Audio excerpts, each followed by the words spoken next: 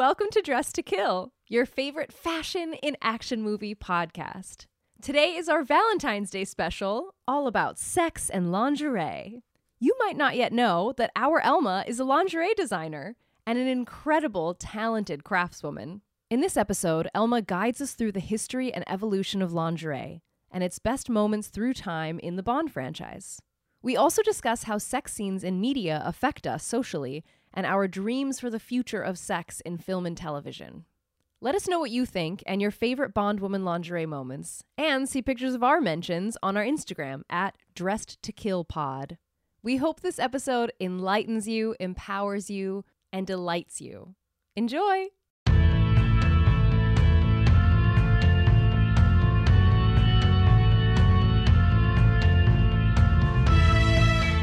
Happy Valentine's Day and happy Chinese New Year. Today we are talking about all things lingerie and love and sex and sexy and lacy and silky and beautiful, because in honor of Valentine's Day. Sorry, Chinese New Year. Valentine's Day was more exciting clothing-wise for Bond. Clothing-wise. Yeah, for Bond, exactly. For Bond, yeah. And today, since we're talking about lingerie, Elma is going to kind of take the reins. Elma, if you guys don't know, is a lingerie designer. She hand makes lingerie in her business. Oh, Elma, what is the website? Elma Shop? Or is that the old website? elmashop.co. Elmashop.co, and her Instagram is at Elma Lingerie. Please check her out and take it away, Lou. I think we're getting a bit of a history lesson, right? Yeah, so I thought it'd be interesting or fun, at least for me, to talk about kind of the history of lingerie through the lens of the Bond movies, because, it is the longest running franchise of movies. And the first one was in 1962, and, the latest one is supposed to come out this year in 2020, so... Sorry, 2021.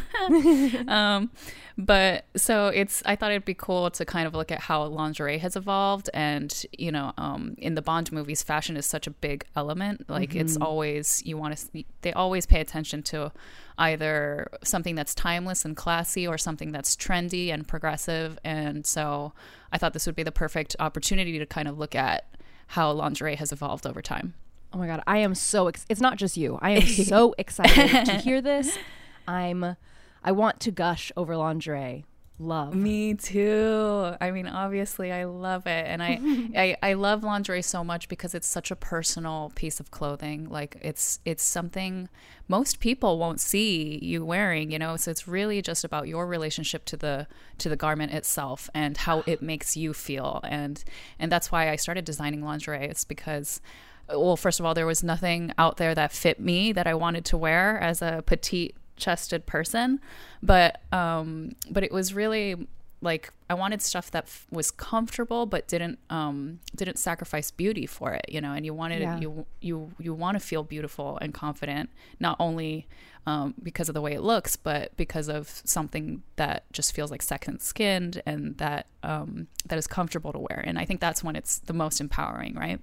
Absolutely. So, I feel like we have a wave right now, like starting from maybe the past decade, where we're having so much more inclusivity in body sizing with clothing. And something like lingerie, it's like so... It's diverse. And it's so specific. Like you can't just get a medium. Yeah. Do you know what I mean? Yeah, exactly. Lingerie. So like that inclusivity is so vital, especially for this garment that, like you're saying, is so...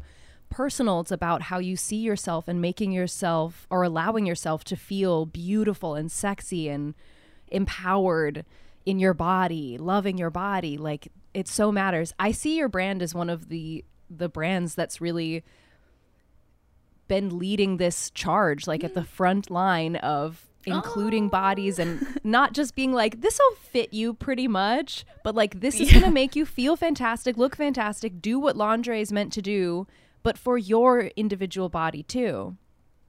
Thank you. Yes, Lou. I feel fantastic in your lingerie. I'm also an itty bitty titty committee. Yes. And proud. Yeah, same. And I just love seeing what you do and all the different brands that are including inclusivity in all the other ways, all the other different sizes.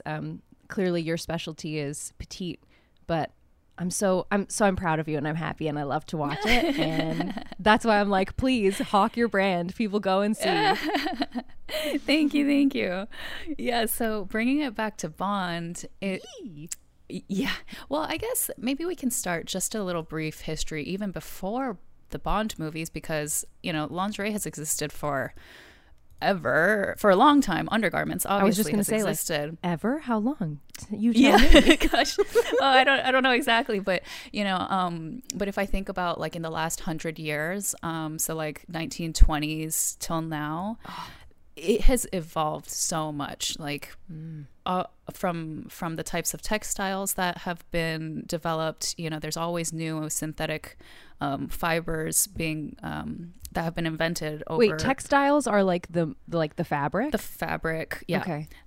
So that would include like, what you typically think of as lingerie materials like lace and silk, which has existed for hundreds and hundreds of years. But if you think about in the 70s and 80s, when synthetic fibers were starting to become more popular, how that has shifted like hugely, how lingerie is designed and made and worn, and all of that affects what you wear on the outside too.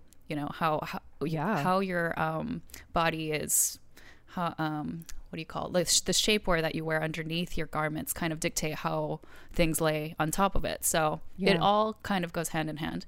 And if you start from, let's say, the 20s, the silhouettes were all a lot of loose silhouettes that you can easily pull on, and then you tie them with ribbon closed. Like you had a lot more tie strings that as closures, to make it fitted to your body. Gosh, imagine how long it used to take to get dressed.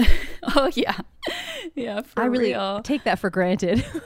I mean, even now, like I think about, when you're like getting dressed in a full on lingerie set, if you want to put your garters and stockings and all the fixings together, it's a process. And obviously back then you were wearing corsets and had all kinds of hundreds of layers of fabric and things and bustles and like everything else to wear. So it was way more intense. Like when you watch, I don't know if you've seen Downton Abbey much, but I've seen some Bridgerton, and I know the era of costumes from Downton Abbey. Right.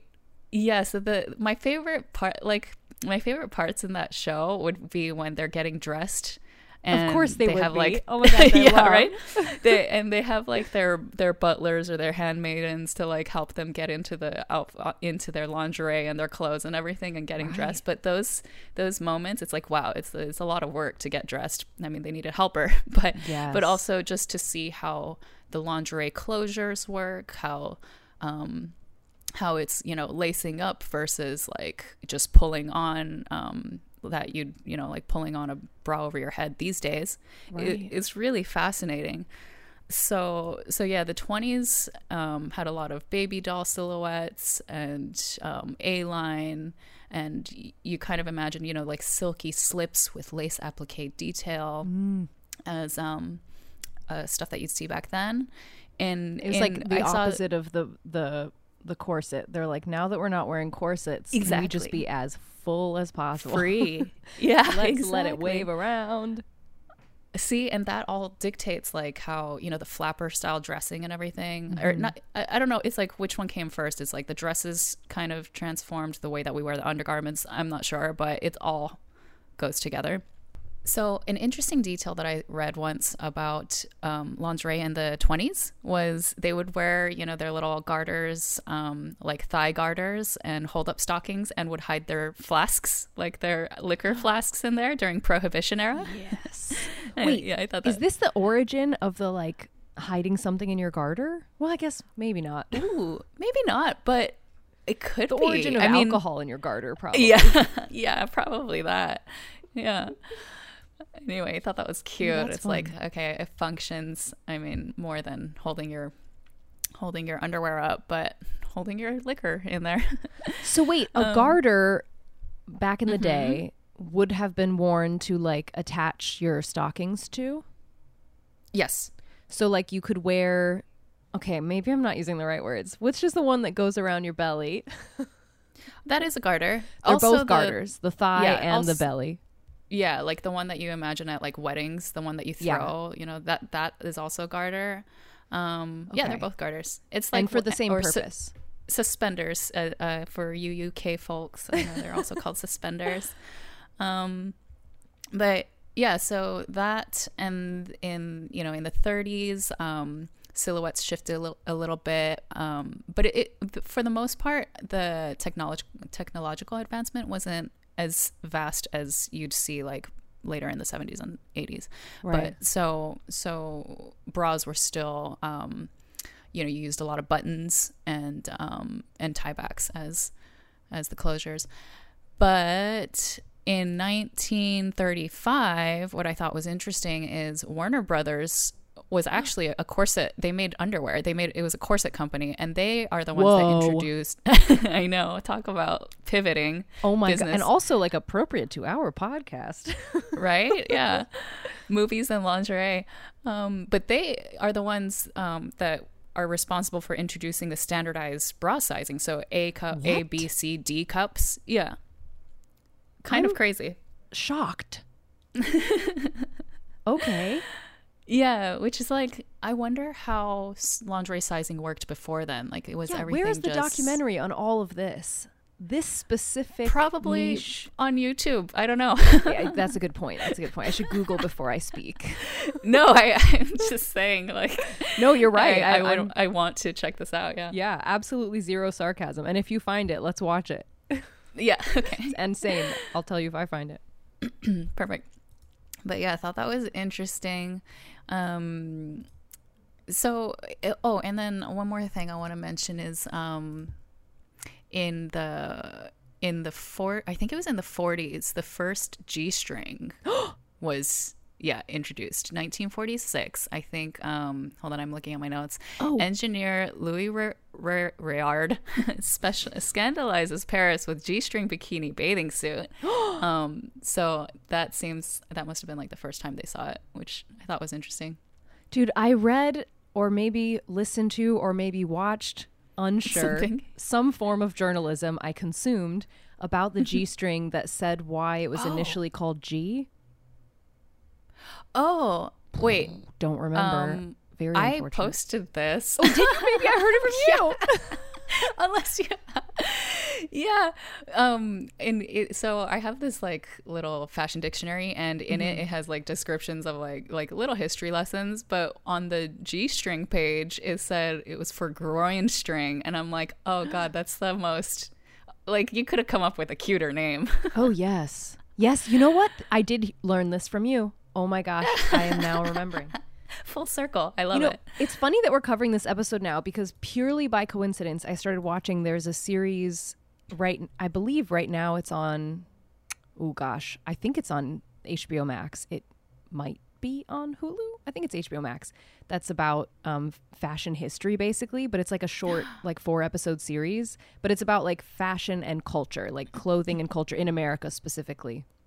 Ooh. Yeah, I just started watching, so I was going to wait to recommend just in case, but so far it's fantastic, so I can recommend. Awesome. I can't wait to check it out. It's called something really basic, too. I think it's like CNN or something made it. It's like American fashion culture or something. Super basic. Very descriptive. Yeah. Yeah.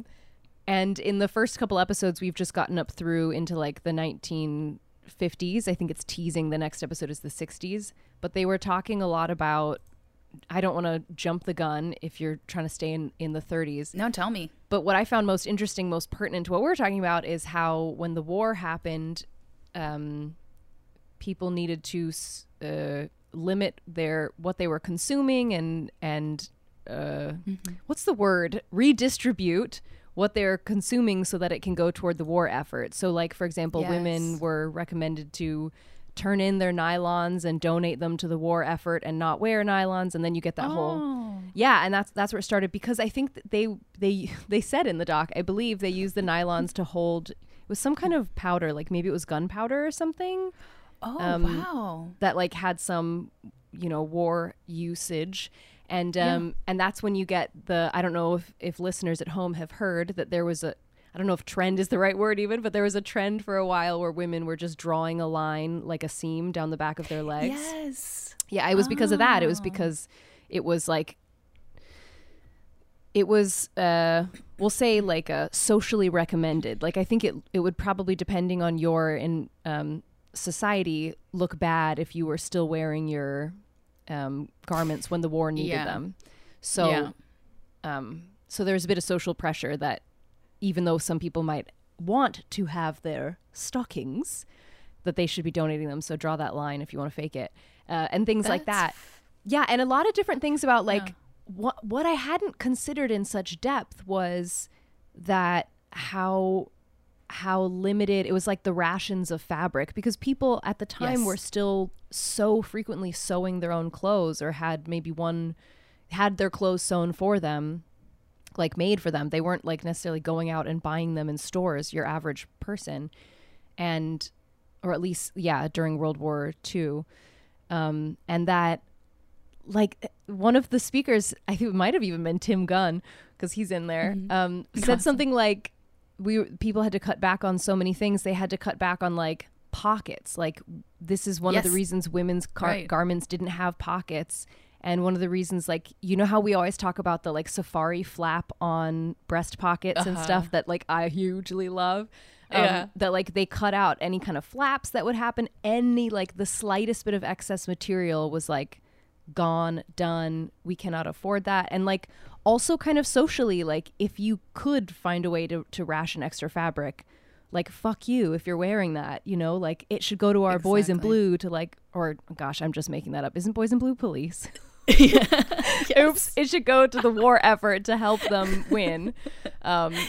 My analogies when it comes to these like really masculine topics are like none. I don't.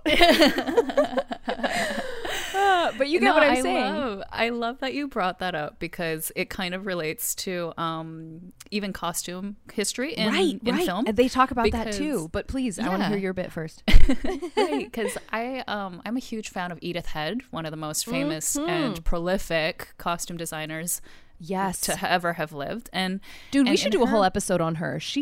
We should. She's fantastic. So much, and so many Oscars, so much. Has so much work under her belt, and she's like innovated and created. The big costume designers have really advanced clothing. Or like at least like how culture adopts fashion, right?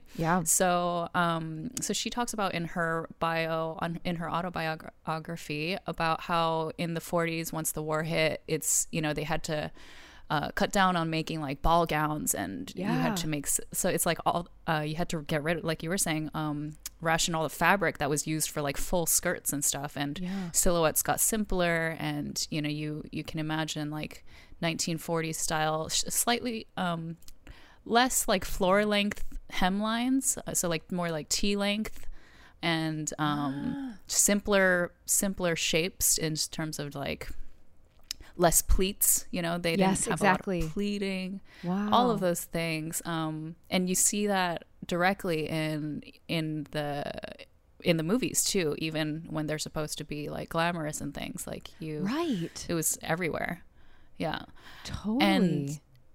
And what's also fascinating is like after that, the shift completely went the other direction, and in the 50s and 60s, you started getting, you know, people started to spend more on fashion and be again a little bit more frivolous, and that's when the height of couture, the golden age of couture, kind of came in, is like when we can be extravagant again in the way we dress. And so that brings us then to the 1960s, when James Bond, the first Bond movie was 1962, Dr. No. And you actually don't see like a lot of lingerie in that movie, but you have one of the most iconic bikini moments, and that is on Ursula Andress coming out of the water, wearing the white bikini with the knife on her belt. And that, I know, iconic for real.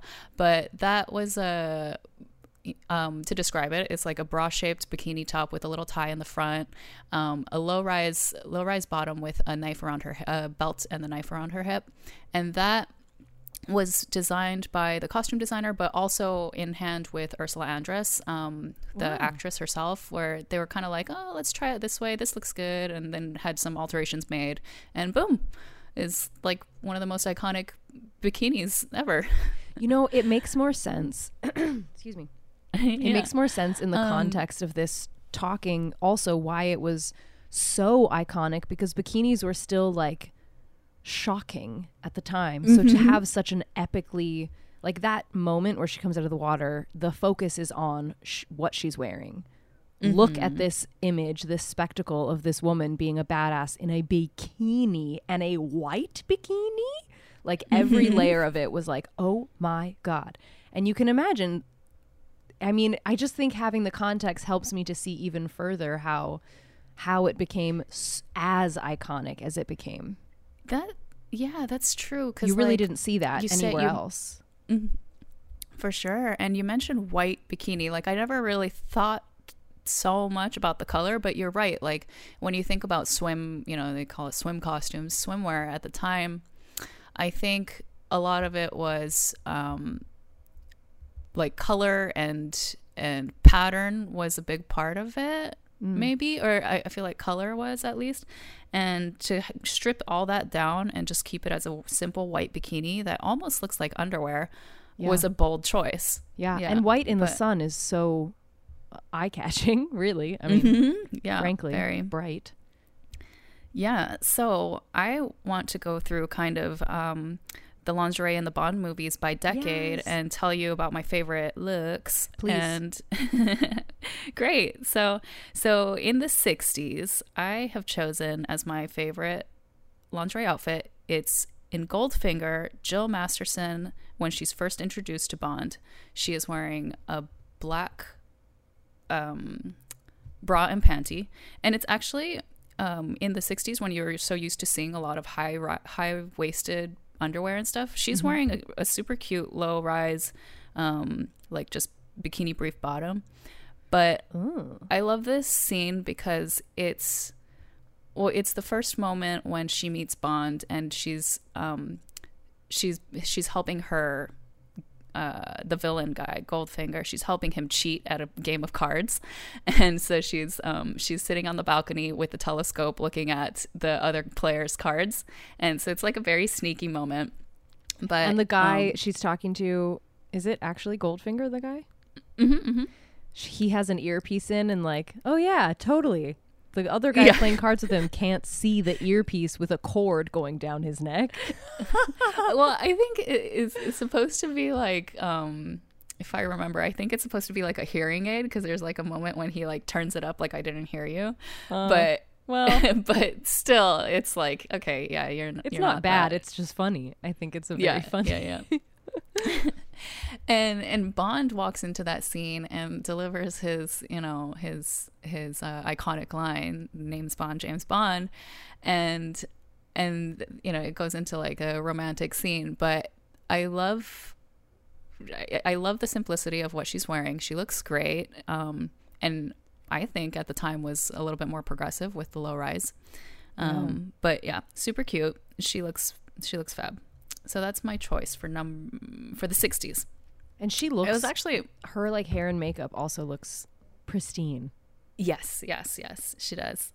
And the 60s was hard because I love vintage lingerie, and there's a lot of good moments too. But I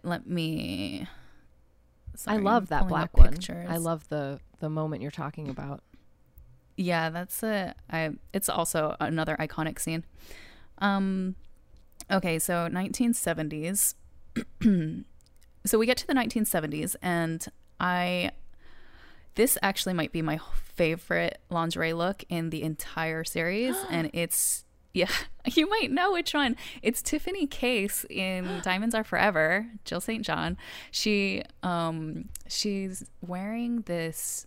Well, it's not actually the beige lingerie set that I'm in love with. Like, I think it's fine, but it's the cover-up that she wears over it, the sheer black, gorgeous caftan type thing. That short. It's super short, but has long flared sleeves. And it's just gorgeous as like a loungy, wear-at-home item over any set of lingerie. But that I want to have it remade. I would design it. It's perfect. That's my favorite piece of lingerie in the whole movie. I mean, the franchise. Yeah, I've heard you gush over it before. I was hoping this. I mean, of course, I'm always like, I want to be right. That's what you're going to say. But I agree. Yeah. Gorgeous. Beautiful. Yeah. I love how simple it is. Yeah, exactly. And, you know, if you look at closely at like the set that she's wearing underneath, actually, you can tell it's still, well, it's silk, first of all. So from my eye, I'm assuming it's not stretch silk. And I don't know yet if stretch silk was invented at this time, but you see like how the back is a little bit bunchy on her butt. Basically, the fit of things back then, it was like they didn't have stretch materials yet. So you had to basically make things large enough that they can fit over your hips or like the widest parts of your body, and then you shrink it down with elastic finishing, right? So you get like these, you do your best, you get like bunchy, either that with elastic, or you have to add like closures like buttons, which can be a pain. So right, you really notice though, like those are little detail giveaways on like era, I feel like, of when things were made, is the type of closure and the fabrics that they use. But so I love those details. Yes. Yeah, they're details. But I love how in Diamonds Are Forever, her lingerie is still very classic. It's, you know, it's 1971? Diamonds Are Forever, I think. So it's the beginning of the 70s. Remember, but 70s, surely. So you guys can correct me if I'm wrong, but her stuff, I think, is still kind of lean 60s. Like it's still very it's not yet full on 70s in my opinion, I feel like. And I think it's timeless and classy and gorgeous. Anyway, that's me gushing about her. Oh, thank you. You're welcome. Confirmed. And also, yes, all to everything you're saying. Yes. Yeah. In the 70s though, I just want to also honorable mention. Okay, this was really hard because there's another look that I really love, and I just love the picture of it. I sent it to you. It's Corinne in Moonraker, 1979. She's wearing a gorgeous slip, just a simple slip, and but it's like a nice nude beige color, and it has like lace detailing under the bust. And in that scene, I think it just looks gorgeous. And she's in like this decadent bedroom, like very ornate palace style room. So just with that whole setting, she looks great. Yeah. It's a good one. Okay, so we get to the 80s, and oh man, there's a lot of like we get to the 80s and there are more sex scenes. Surprise. Yeah. There's some great moments, and then there's some moments I really don't like.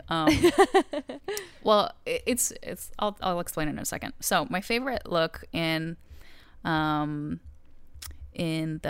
the 80s, I'm a huge fan of robes and like loungewear and stuff. So I actually would pick Octopussy's robe. And I say this like please tell, because I have questions. Yes, I don't love the octopus, like the painting itself. That's basically my question. And that's like the thing about this robe, but I love the cut of the robe. It has 2 high slits, like all the way up to her thighs. I'm loving the slits. You don't even often think about putting slits in a robe because it closes in the front. Like it's right. It's basically a slit in the front already, but this one has side. Like it feels like there's no function for a side slit, so why would you? Exactly. But it's so beautiful. Right, exactly. It is beautiful because they go all the way up to her like panty, all the way up to her hips. You see it from the side shot, like they're high, and the octopus isn't like. It's not the most attractive octopus, but that's why. But it's because it's not the most attractive octopus. Yeah. Like you could have done an octopus that would have been fantastic. Yeah, like maybe not the blue and yellow or something, but I love the meaning of it, and it's her name and the iconicism. I don't know if that's the right word. It's iconic. It is iconic. So I had to mention that one. I was wondering because that's one that people mention a lot. That's like it's one of the few things that was replicated and sold by whoever the Bond companies trust to sell yeah. those things.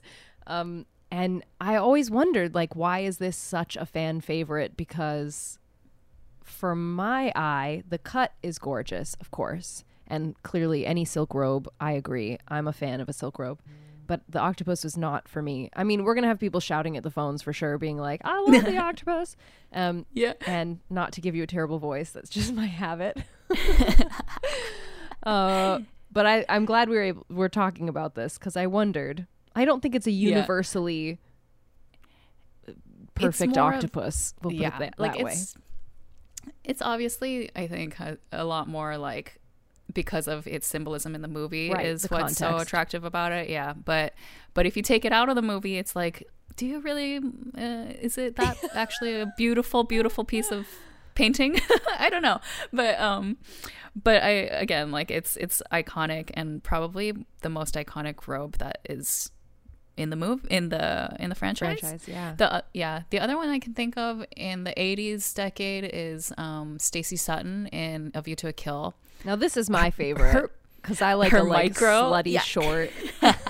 I love it. Give me a mini any day. I'm a 60s mini girl. Yeah. Oh yeah. It's cute. It's very cute. Yeah, super short, and fits her character, fits her kind of like really feminine bedroom aesthetic too. I don't know if I agree that it fits her character. It fits the way they made her look. Yeah. Well, okay, so we have to designate, because her character is like two different things in the movie, right? We've talked about this. We're like, what her character, her actual like character would do, should do, is not quite what she does most of the time in the movie. So there's like I don't know, how do we designate this? There are the aspects of her character that seem like, oh, that's her character, and there are the aspects that are like, this is what has been run away with in the film, that we also can now call her character because the film's already made. That's the character. You know what I mean? Yeah. I feel like it fits into the second one. It fits into the second one, the like, I don't know, in my opinion, the like male gazy, the like, you know. Yeah, it's definitely that. Yeah. But I'm thinking, but I love it. So that aside, yeah, I'm thinking, like the way that they dressed her house, her bedroom, like it with, I think there were frilly like ruffled pillows. Okay, the feminine aspect, like, sure. Yeah, the feminine, yeah, and so like a short, silky, blush colored robe, kind of in my eyes fit that, but it's not really written, her character's not really written in that way, so I see your point. Like, it's more like these little I'm just thinking about I'm thinking about the moment where she like is suddenly up and around in this robe, like full makeup, maybe the most makeup anyone's ever worn in any scene in a Bond movie. Her hair 80s. is maybe the most hairsprayed anyone's hair has ever been in any scene. I mean, it's a very 80s, so we get it. It's extra. We're going extra. We're in the 80s. Her skirt, the bottom of the robe is so short. It's like she can be not moving, and you're like, is that your butthole? A little bit poking out, a little bit, like outside of her moving. Like, imagine she takes a step that changes everything. And I know, it's just so like short. She doesn't really know him that well. Is this is the morning after they slept together, or just true. before they sleep together? No, they didn't sleep together yet. Exactly. That's my memory. My memory is they haven't even slept together yet, and she's just like, oh no, this is me, scientist, intelligent, like fighting for the planet, waking up in the morning with a man here. And she's like defending herself. She like isn't taking his help most of the time. And then this happens and you're like, hold on. Is she trying to seduce him? Because that I would get, and like, no. Like they end up having sex, but just because it's not like a seduction thing. So I love it as a standalone thing, and clearly like we've said about the character, like the movie, the end product film has its own version of her character that is a thing. And in that, you know, that character wears this, so I guess she would. but I love it either way. I'm like, I don't know if I'd wear it in that context either, but like around the house with my boyfriend, or just being my like sassy bitch self when I want to on a happy Sunday. Yeah. Like, amen. Totally. I would wear this shit. Oh yeah, I would too. It's Yeah, I super was gonna cute. say, I'm sure you would too. I think we're together. Yeah. Now. So in the same movie though, Paula Ivanova is the other Bond girl, but she's it's a much smaller character. I don't know The if one you with the white remember tank her. top when she first, Yes, like, she unzips Yeah. her wetsuit. scuba suit, Yeah. and she has a dry white tank top on. Yeah. Hair perfect. Love it. Yeah. Love it. You know, those moments. Yeah. So it's not even in the movie, I don't think, but there's these promo shots of when she is, I guess, I don't know why they do this, because you're like, oh, I expect to see that in the movie, but they have these pictures of where she's wearing this like black and red corset with like Oh, that's her. lace gloves. Yeah, that's her holding a gun, and that's what I wanted to say is probably my least favorite lingerie look. Oh, it looks very tacky, but in like a fun way. Yeah, I in like. a I fun wish way. It's like if this was a kitschy deleted scene, fun. I wish they kept it in just so I could see it. It would never have Yeah. made my best list though. Yeah, I would love to see that. Like, you see how like the underwear is like bunchy too.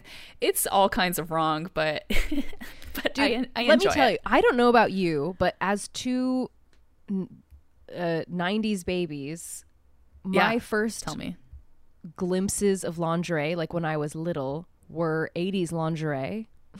Yeah. Just because if my mom had anything in a drawer I happened to find, or if I was looking at movies that were made at that point, or whatever, if I happened to get a glimpse of lingerie before the age of 10, it was all more like 80s leaning lingerie. So what True, yeah. this image of what she's wearing was essentially things like this were my first introduction into what lingerie is. And Yeah, I sure. was not like stoked about lingerie from the beginning Yeah. because of that, because it just doesn't look like, wow, that's a great thing to wear. I mean, I kind of like that she's wearing gloves. That's fun. But Yeah, that's fun. it's definitely something that needed to evolve, like at least for our age range, people who had a similar experience to us in that way. Like, I didn't start Yeah, for loving sure. lingerie until we got more into the 90s, etc. Yeah. Or watching older movies like the 60s, whatever. Yeah, it was because I love old, like vintage lingerie aesthetic. Right. And then I think once like synthetic fabrics and stuff and like nylon, well, nylon's already existed. I was going to say like nylon lace usage, like, or I guess also nylon lace already existed too. Anyway, what I'm trying to say is when the revolution of like synthetic fibers and manufacturing things for cheap and you know, like big scale manufacturing started taking off, it kind of cheapened how your lingerie was made and looks and all of it, you know. So I think the late 70s to the 80s was kind of the start of all of that. Right. And Like, and America what she's runs on wearing- business, and lingerie Right. became a businessable thing at that point. Oh yeah. So like, yeah, like bada boom, let's make it cheap and let's make it. yeah, like before I think it was much more artisanal and crafted and Right. you know, there's a lot more care into your like special dressing, like lingerie, special occasion lingerie and stuff like that. Absolutely. Yeah, so yeah, in the 70s, late 70s, 80s, like you did start to see the shape of bras changing. You know, they were more structured cups, and you had hook and eye closures, or like just more fasteners that were specific to lingerie instead of utilizing like string or buttons or ribbon or something like that. So so I thought that was interesting, and yeah, that's pretty much it. So then we get to the 90s, and it was hard for me to decide what to put here, because 90s is Brosnan era Bond, and I was trying to think, you know, I'm doing all of this off of memory, like trying to remember which lingerie moments there are in what movies. And the one most, I think, iconic in my mind was Paris Carver in Tomorrow Never Dies. And it's basically a scene where Bond is reunited with like an old love affair, love interest.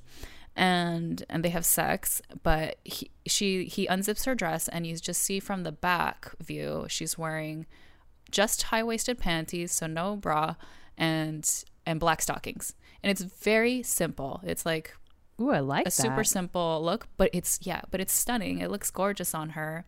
I like that she's not wearing a bra with her, like, whatever gown she had on that had like a wide neck, so you probably wouldn't need a bra anyway, or couldn't wear a bra. But I thought that shot was very, like, memorable. Yeah. So I chose that one. I love that. Yeah. I mean, the 90s also, like, we have grid lingerie, but I think that's well, maybe I'm wrong.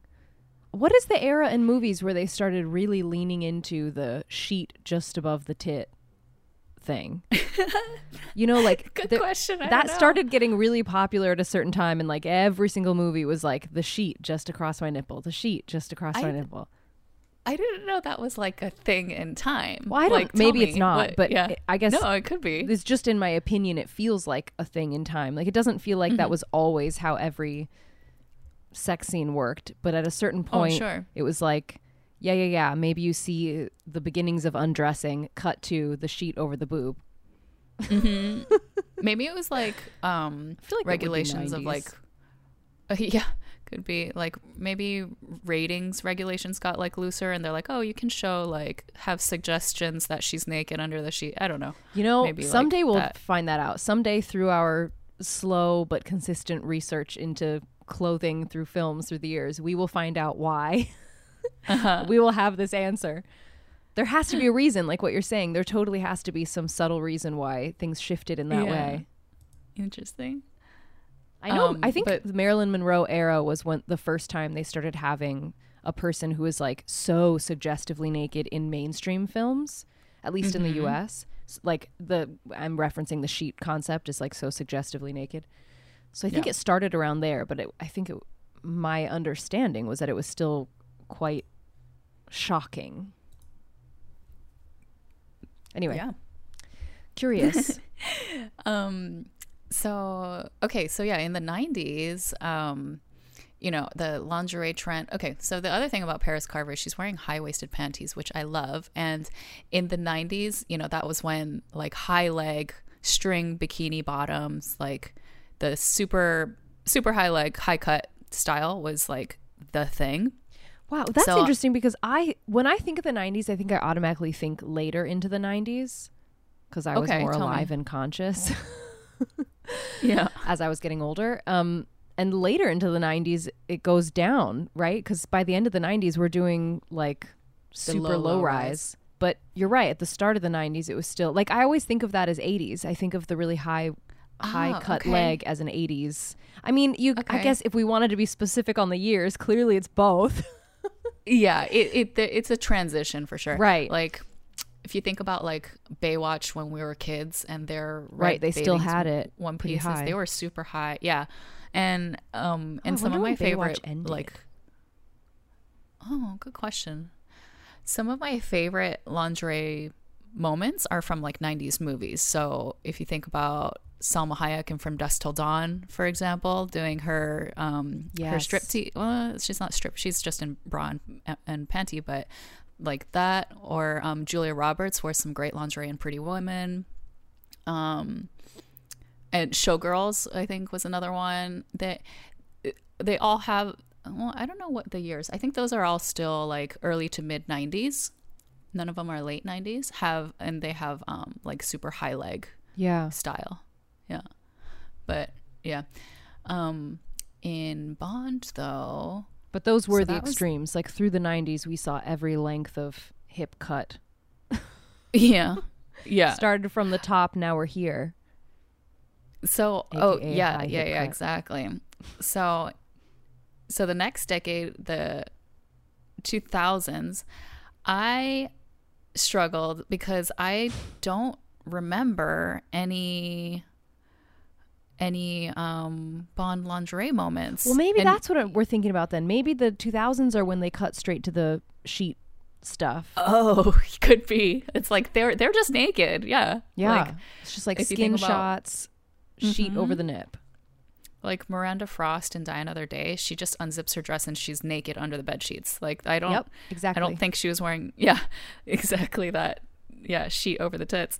And in the 2000s, the only Bond movies were Die Another Day, Casino Royale, and then Quantum of Solace, and that's 2002, 2006, 2008. Wow. And I don't think you see lingerie in either of the two Daniel Craig ones. So again, correct me if I'm wrong, you guys, but I couldn't remember in my brain. So I skipped the 2000s and then I picked two looks that I liked from the 2010s. Well, your 2000s choice is just a sheet. It's just a sheet. That's basically all I have. Whichever sheet is the prettiest, that's the choice. Oh god. Oh, maybe I can say Miranda Frost's like sports bra thing that she's like fighting, doing the fencing stuff in the last scene on the plane with Jinx. I mean, if there isn't anything else, I guess you could. There isn't anything else. Yeah. Yeah. Why not? Yeah. Okay. So in the 2010s, you get some great lingerie moments, and this is another favorite of mine. But Monica Bellucci, yes, in Spectre. Yes, gorgeous. It's like, why didn't we get just a little bit more time with that? Because you see her. It still bothers me. I know, right? Yeah. It's so intricate and beautiful, but it's like, not only is it such a short amount of time, we're in like darkness and wider shots and like, oh, just give me more. Mm-hmm. Yeah. Yeah. I fully agree. And there's some good promo still, or like behind the scenes stills shots of it, but still you don't get to see all the detail. And I know that there's detail. It's like a full-on beautiful corset that has like ruffling around the bust, and she's got the stockings on and everything. And I actually wonder if it's Agent Provocateur. It reminds me of like an Agent Provocateur corset, but if there's someone out there that can identify it for me, let me know, because I really want to know. You know, when we started to do this episode, when we decided to do this episode, we kind of knew that it was going to be Elma talking through a lot of the looks and not me, because I haven't seen as many of the films. Like I'm the one who's new here. You're my little student. Yeah, I'm the little student. And I was thinking like, well, originally one of the iterations we were trying to do a top 5 for both of us, and I just didn't know enough context of lingerie shots. But one that kept coming to my mind was that Monica Bellucci one. Like, so good. Really like it. It's a moment that it's, of all the Bond lingerie moments, it really feels like it's the closest to an actual like lingerie moment and not just the moment before sex, you know? Yeah, sure. Yeah, that's a good point.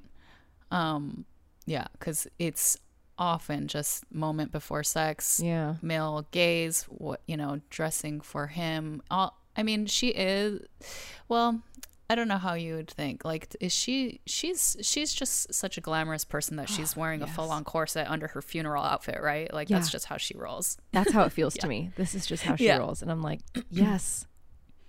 Yeah, it's almost like getting dressed up for anything. She wants to look nice, even though it's a funeral. She wants to look nice for the funeral moment, just the same. And she's going to do it head to toe, even if no one ever sees any of the other parts. Exactly. Yeah. It tells you about the type of woman, or the level that she holds herself at, or the respect that she has for herself. Yes, kind of, it exactly. tells you about that, the respect that she has for herself. This isn't for anyone else to see but me, but this is my projection to the world. This is my how I want to feel. Yes, and I love that about lingerie. Yes. Both of us are getting heated. Yeah. And the last one that I want to mention is also in 2012. So in Skyfall, Corinne Gilson is the lingerie designer.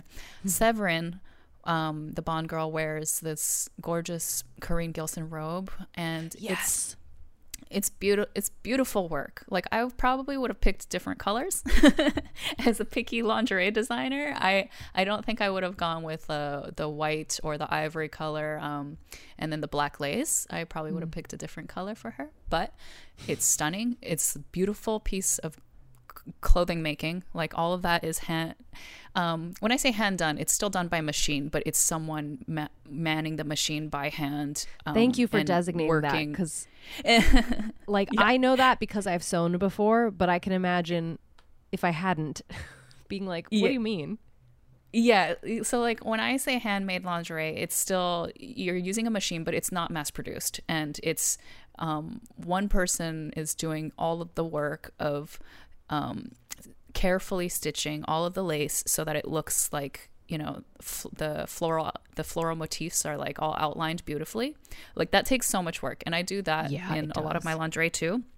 Applique, right? Sometimes? Yes, applique, yeah.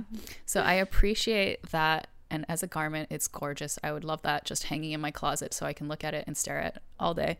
But I thought that was another, great moment in a Bond movie of lingerie. I agree. I think that robe is gorgeous. I don't know if this is just so left field, but I would love if moving forward, I guess this is just how I feel in general with the Bond stuff. Like we have established so much timeless, iconic looks, so many. It would be nice if they gave us a little bit more variety. Like, not that it would be not timeless, not iconic. I want to keep on, of course, it's so important to the franchise that things stay timeless feeling and iconic feeling as much as possible, but give us a little bit more variety, because at this point it's starting to feel like, you're just showing me what a basic this is. This is what a basic evening gown is. For sure. This is what a basic silk robe is. This is what a basic... Like, Bond is more than basic. Be the trend setter. Give us a shape or a design or something that feels still iconic and timeless, but is like, wow, oh my gosh, you know? Yeah, I totally feel that. Because when I was looking at pictures for this, researching for this episode, I was like, there's a lot of beige silk. Exactly. Just beige. And like beige black silk underwear slips. or beige silk robes. Beige silk robes, slips, just the silky things. Yeah, it's like almost always the same color beige. You're so right. Like they could add more color. They could add more shape or, definitely. I think they could step it up a notch in the lingerie department. And like, this is no shade, because there are clearly there's a lot of red tape when it comes to like, costume design for a Bond movie. Like, you've probably got to have 500 people's opinions on that. I wouldn't want to be in that position. That sounds terribly difficult. But hopefully as we start to evolve and move forward, we're allowed to voice our wishes. And this is my wish. Yeah. When we were discussing what we wanted to talk about on this episode about lingerie, Elma and I went into this whole discussion about why we love lingerie and what we really want from the Bond franchise. So it's funny, obviously I'm just going to instinctually be like, we want more of this from the Bond franchise. But I think another thing we discussed that I have to bring up that I definitely want, I think you agree, is I would love more moments that are like, to me, lingerie is absolutely about a special intimate thing for yourself. It makes you feel empowered and incredible. And like sometimes after you have it on and you feel incredible, you want to show it off and you want people to see it. And like, that's fantastic. But the point of the lingerie is to have this, it's not the thing you wear every single day. It's the thing that you are delicate with and you keep in a special case in a special place. And when you take it out, it's going to be a special moment, a special day, whatever. And when you put it on, it feels so beautiful and you look in the mirror and you really appreciate your body and love the way you feel and look and get to like admire the beauty of who you are. I think we so in recent times we try to separate how someone looks from everything else, from how they feel, from their self-esteem. But like there is something about really indulging in and enjoying the human shallow experience of how you look. Like beauty is so fantastic. We want to indulge in beauty sometimes and not just have it be about the soul and who you are as a person underneath. Like that's fantastic, but we are allowed beauty as humans on this planet. Let's be Greek, meaning like old Greek mythology. Totally. Indulge in it. And that's to me where lingerie exists. It makes you feel so good about your body and yourself from the soul, but it really lets you have that indulging in yourself feeling. And Yeah. We were saying we I want love more of that. this. Yeah, in the Bond franchise, because until now, it seems like in most movies, too, this isn't just Bond, a lot of lingerie moments in films, most, I think I can say, definitely I know. majority it's are a like, lot, yeah. it's about like the guy looking at a girl's lingerie or looking at a girl in lingerie, or a girl trying to make some sort of like male gazy statement by wearing a certain lingerie, like, oh, I had lingerie on under this because I want to have sex with you, or something like, you know, something that like, yeah. The character is the one like doing it, but also it doesn't really feel like it's authentically coming from that purposeful place of lingerie that I think most women can relate to. And not to say that it's bad to like have these other moments, but it's unfortunate that you try to think of a movie example of essentially what I was just laying out that Elma and I had talked about before. And it's hard to imagine. It's hard to think of. Nothing comes to mind really. I'm sure there are some scenes, but Yeah. No, you're totally right. Like I obviously I love both. Like there's also the aspect of dressing for the man or the guy that you love, or, you know, there is that too. But often lingerie is for me about dressing for myself. yeah. And I think the dressing for the guy comes secondary. Like you do it for yourself. yes, And yes, because you yes. got to feel that Exactly. beauty and goodness. But then sometimes, most of the time, frankly, once you feel that good, you're like, oh, who can I show this to? I'm incredible. Look at No, me. you're so right. Yes, it's totally true. Let me give That's you a so gift true. of taking this in with your eyes. Yes, no, that's actually exactly where the place that it comes from. Yeah. But you know, a really good example I thought was kind of showcasing how this lingerie, how it makes you feel, or how it's a personal moment between you and what you're about to put on. Yeah. Have you ever seen The Night Manager? No. It was an AMC. Oh, it's good. It was an AMC miniseries. I think it was a British production, but it has Tom Hiddleston as the lead with Olivia Can't Colman. stop sighing. Oh my God, I love her. I love her, and then also Elizabeth Debicki. I'm not sure. I'd have Tall. to Google. You'll recognize when you see her, Okay. but she is, and it's her getting dressed in this moment of like, just in a moment of stillness by herself in her room, trying on different lingerie outfits, like literally for no one. Yes. And it's just her getting ready. And I thought it was beautifully shot. And the reason I think it's like, it becomes so clear after I realized this, but the director was a woman. Shit, I should look up her name. Of course. But because she gets it. I think a man. Yeah, she gets it. A lot of times men don't like get that, what we just described. And it's like, how could they if they didn't know? And clearly the movies aren't showing it to them. Sure. Yeah. But I should tell you what the show is about. It's about kind of like it's a little bit spy-ish. It's Tom Hiddleston is like working with MI6 or some British government agency, going undercover. Oh, and it has Hugh Laurie in it. He's the bad guy. And he's trying to infiltrate Hugh Laurie. It's like weapons manufacturing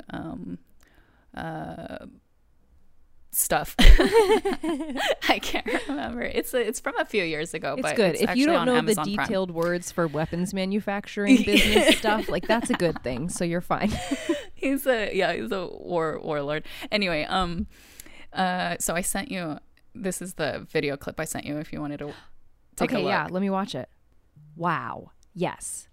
That scene that scene is exactly what I'm talking about. Thank you for remembering that and sharing it.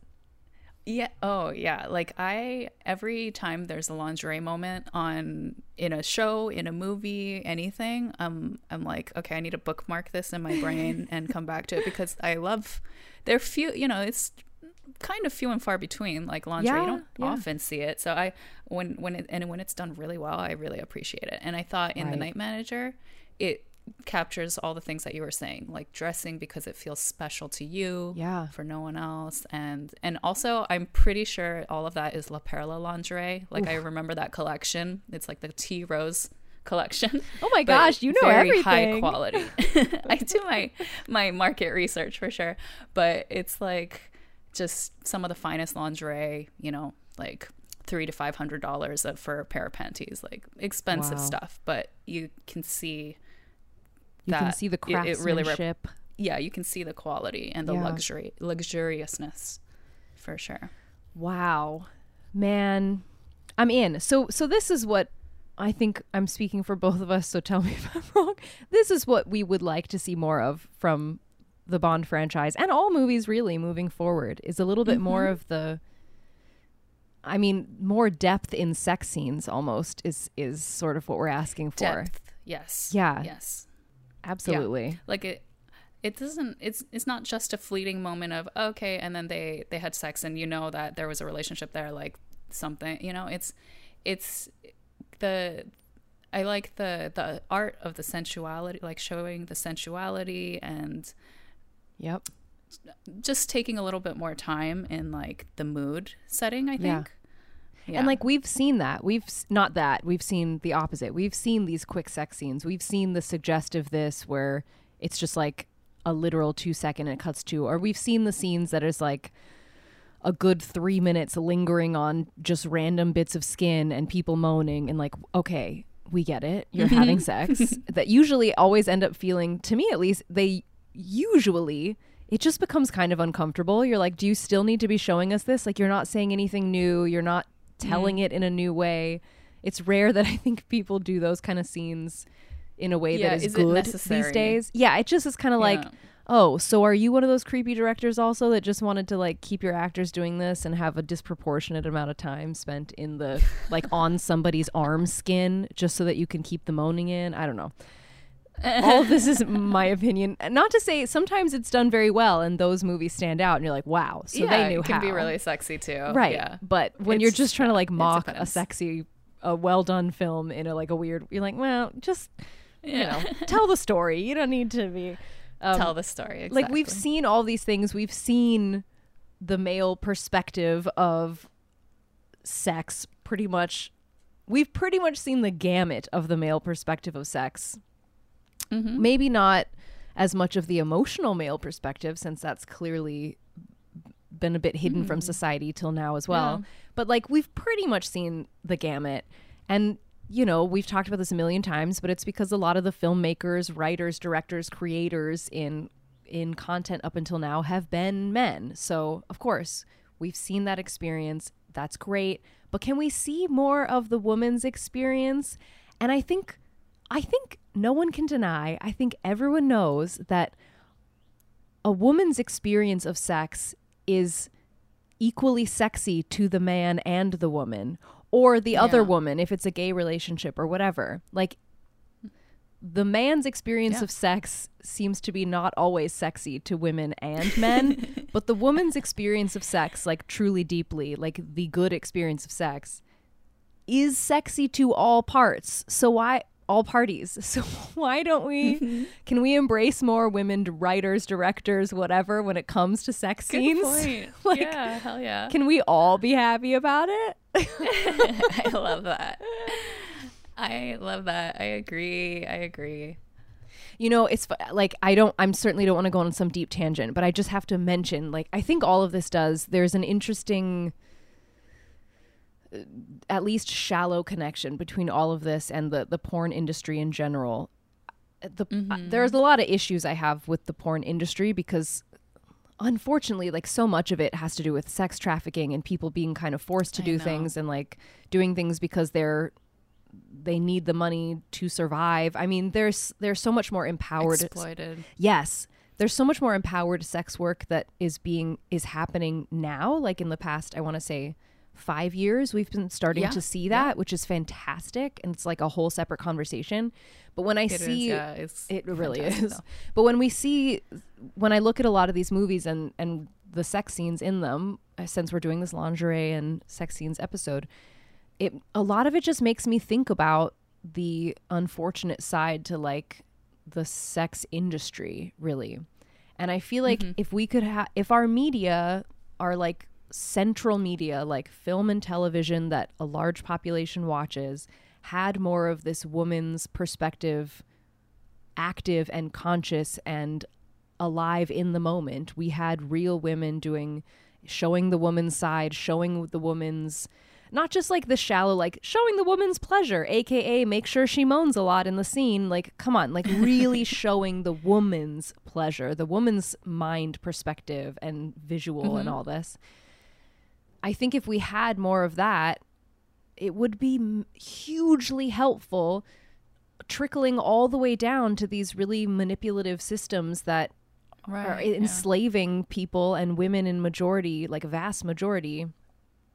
It can all start over there for sure. It really does start there, and it helps people to have healthier mindsets with this. And I think that's why we have things like negative, well, I don't know how, like porn addiction that's in a bad way. I guess if it's called addiction, it's always a negative, but you know what I mean? Like beyond enjoyment, but like to a point where it's like a negative and it's an addiction. All of these things are coming from this like separating humanity and mostly women from sex. And like, so let's start with these big content that can help shape our minds and let us see sex as women being present too. And I just, I really feel like across the board that helps, that really, that's going to change the world when we start seeing many more expressions of sex in media that empower and show the woman and her view actually. Yeah, no, I totally agree. I think that makes absolute sense. It comes back to that thing about you need to see, like it needs to be represented, right? In the way, you know, on screen and in our media. And then like we've built a society where people react the way they think it's normal and okay to react. So what we tell people is normal and okay really matters. And that's what media does basically, like ever since the permission. Yeah, like ever since the 90s, the society we look to that's dictating our rules has been movies and TV. Like before that, it was maybe the church, it was maybe different like people who were really like rich in the society or like business people in the 80s. But now, ever since about the 90s, it's been media that shows us what is okay and not okay socially. So it does matter. Like it's not to say that you see someone do something terrible, you're going to go do something terrible, but it shapes what people think is okay and not okay and how they should be or not be, what's acceptable. Yeah, anyway. Oh my God, Tangent City. You know I love to talk about this stuff. I could go off, and I've started to. I love that you brought it up. Well, thank you. I love that you brought it up because it does make sense. And like, it's not something we're often thinking about when we watch these movies and we see a sex scene, you know? But yeah, it totally makes sense. I think that would be great if just media in general can shift like that. Yeah.